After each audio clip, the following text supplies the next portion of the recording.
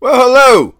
I am Matt Williamson. This is the Locked On NFL podcast on June 6th, my birthday. Yay! I'm 45 years old today. How about that, old man?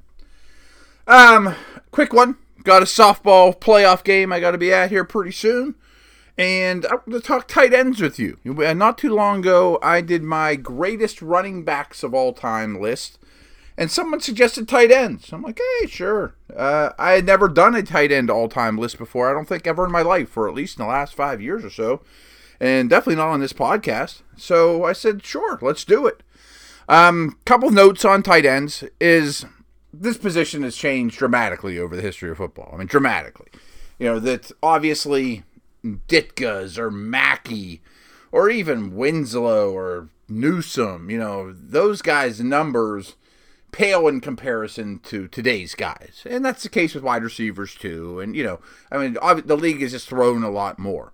But these guys also, today, really almost every tight end in the league of note is a big receiver. You know, is a big wide receiver. You know, Jimmy Graham, Eric Ebron. They have TE next to their name, but they are much closer to a wide receiver, certainly, than the tight ends of yesteryear. I mean, it wasn't even all that long ago that Kyle Brady and Mark Bruner were first round picks and had good careers. You know, they were worth that first round pick, but they were 260, 270 pound blockers. They were closer to a tackle than a wide receiver. So judging, you know, the tight ends of yesteryear versus tight ends of now, it's hard, and that's difficult at any position, but this one's particularly difficult. But I think you got to look at how good were they at what they were asked to do, especially versus the players of that day. Unlike just about every position, really, there's very few tight ends in the Hall of Fame. There's only 8 of them. And those names are Jackie Smith, Charlie Sanders, Dave Casper, Ozzie Newsome, Shannon Sharpe, Mike Ditka, Kellen Winslow, and Mackey, who the tight end award is named after at the college level. I'm going to give you my top 10, but first I'm going to give you some honorable mentions. 3 of those are Hall of Famers, Charlie Sanders, Jackie Smith, and Casper just missed for me. He would have been number 11 on my list. Some others, Mark Bavaro, didn't play he was kind of a flash in the pan, but he was really fun to watch too. Shockey, Shockey was a two-way tight end, one of the many guys. Novacek, a key player on a great team. Keith Jackson was kind of ahead of his time from what I remember as a field stretcher, as an athlete, as a pass catcher. I mean, that was quite a while ago that he was in his prime. Todd Christensen, excellent all-around player. Greg Olsen, the only active guy I have in my just missed category. And does he belong? I mean, has he ever been one of the best in the league? But when you think about the best 20 tight ends or so that have ever lived, Olsen's one of them. And the last one is Ben Coates. And Ben was our tight ends coach with the Browns when I was there. And in the offseason, we would go to the neighboring college and play a lot of hoops.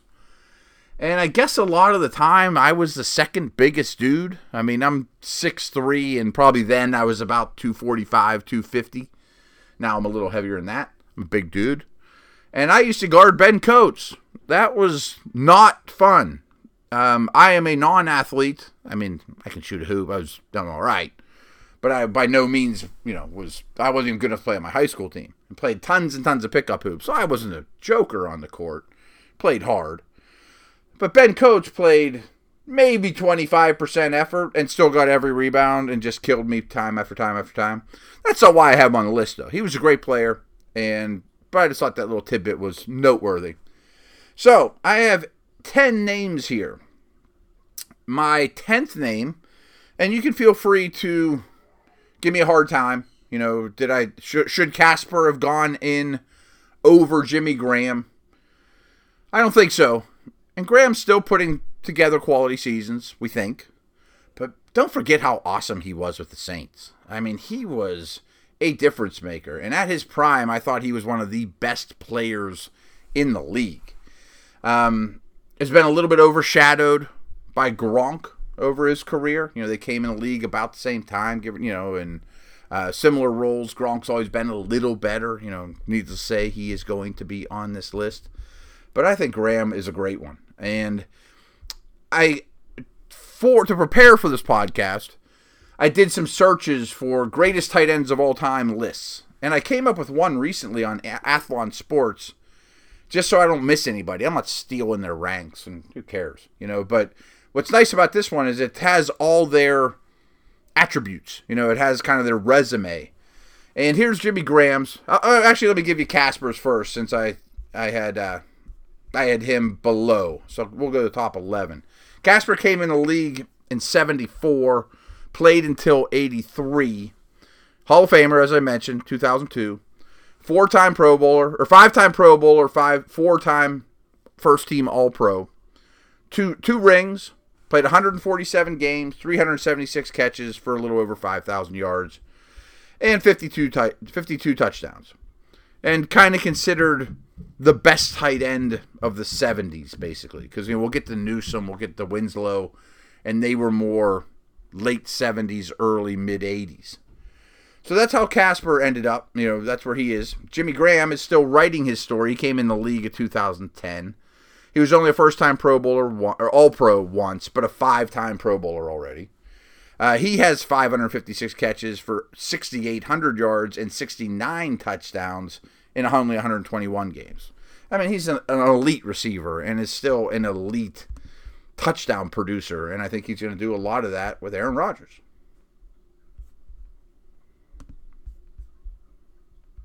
Okay, I gave you my just missed. I gave you my 11. I gave you my 10.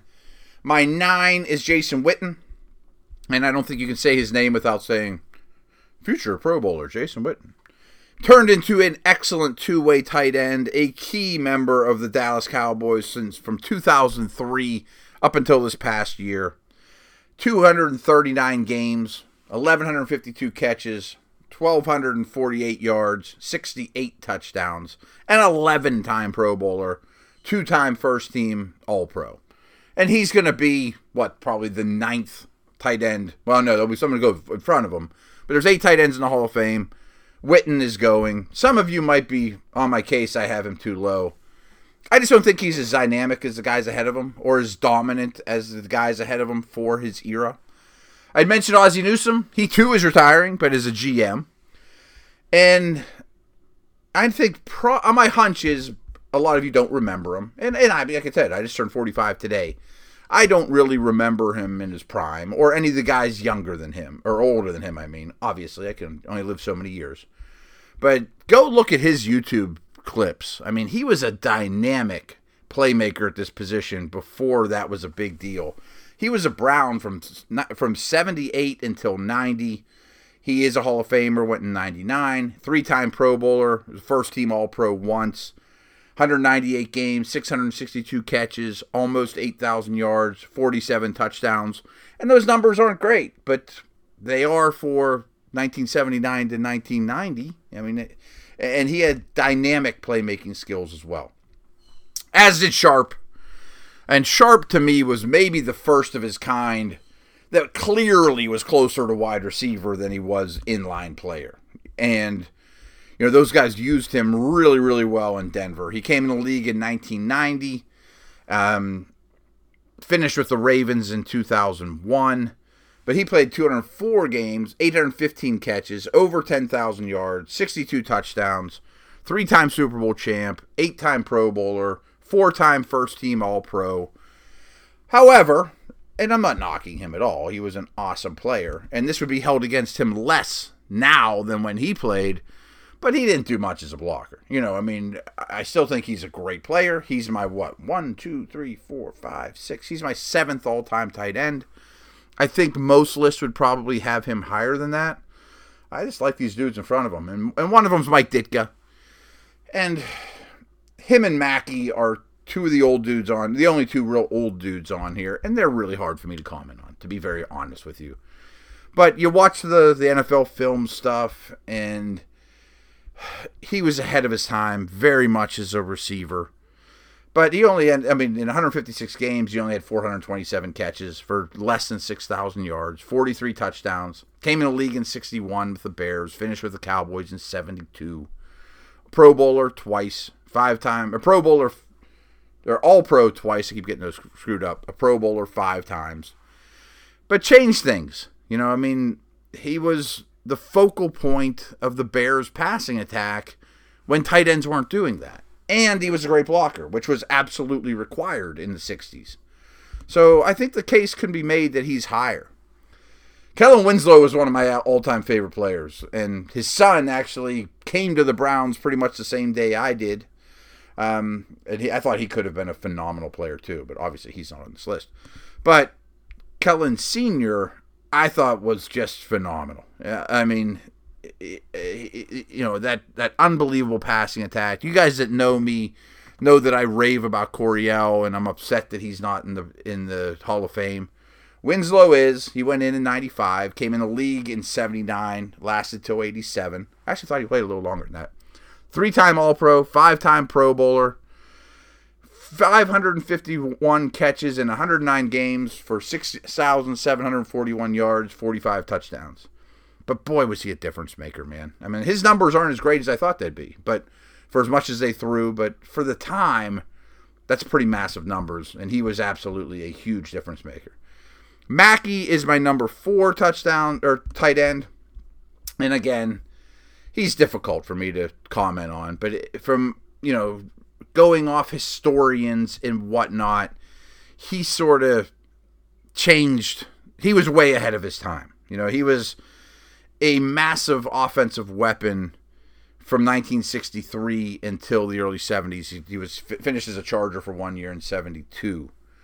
Only missed 1 game in his entire career. Hall of Famer, 3-time Pro Bowler, or 5-time Pro Bowler, 3-time first-team All-Pro.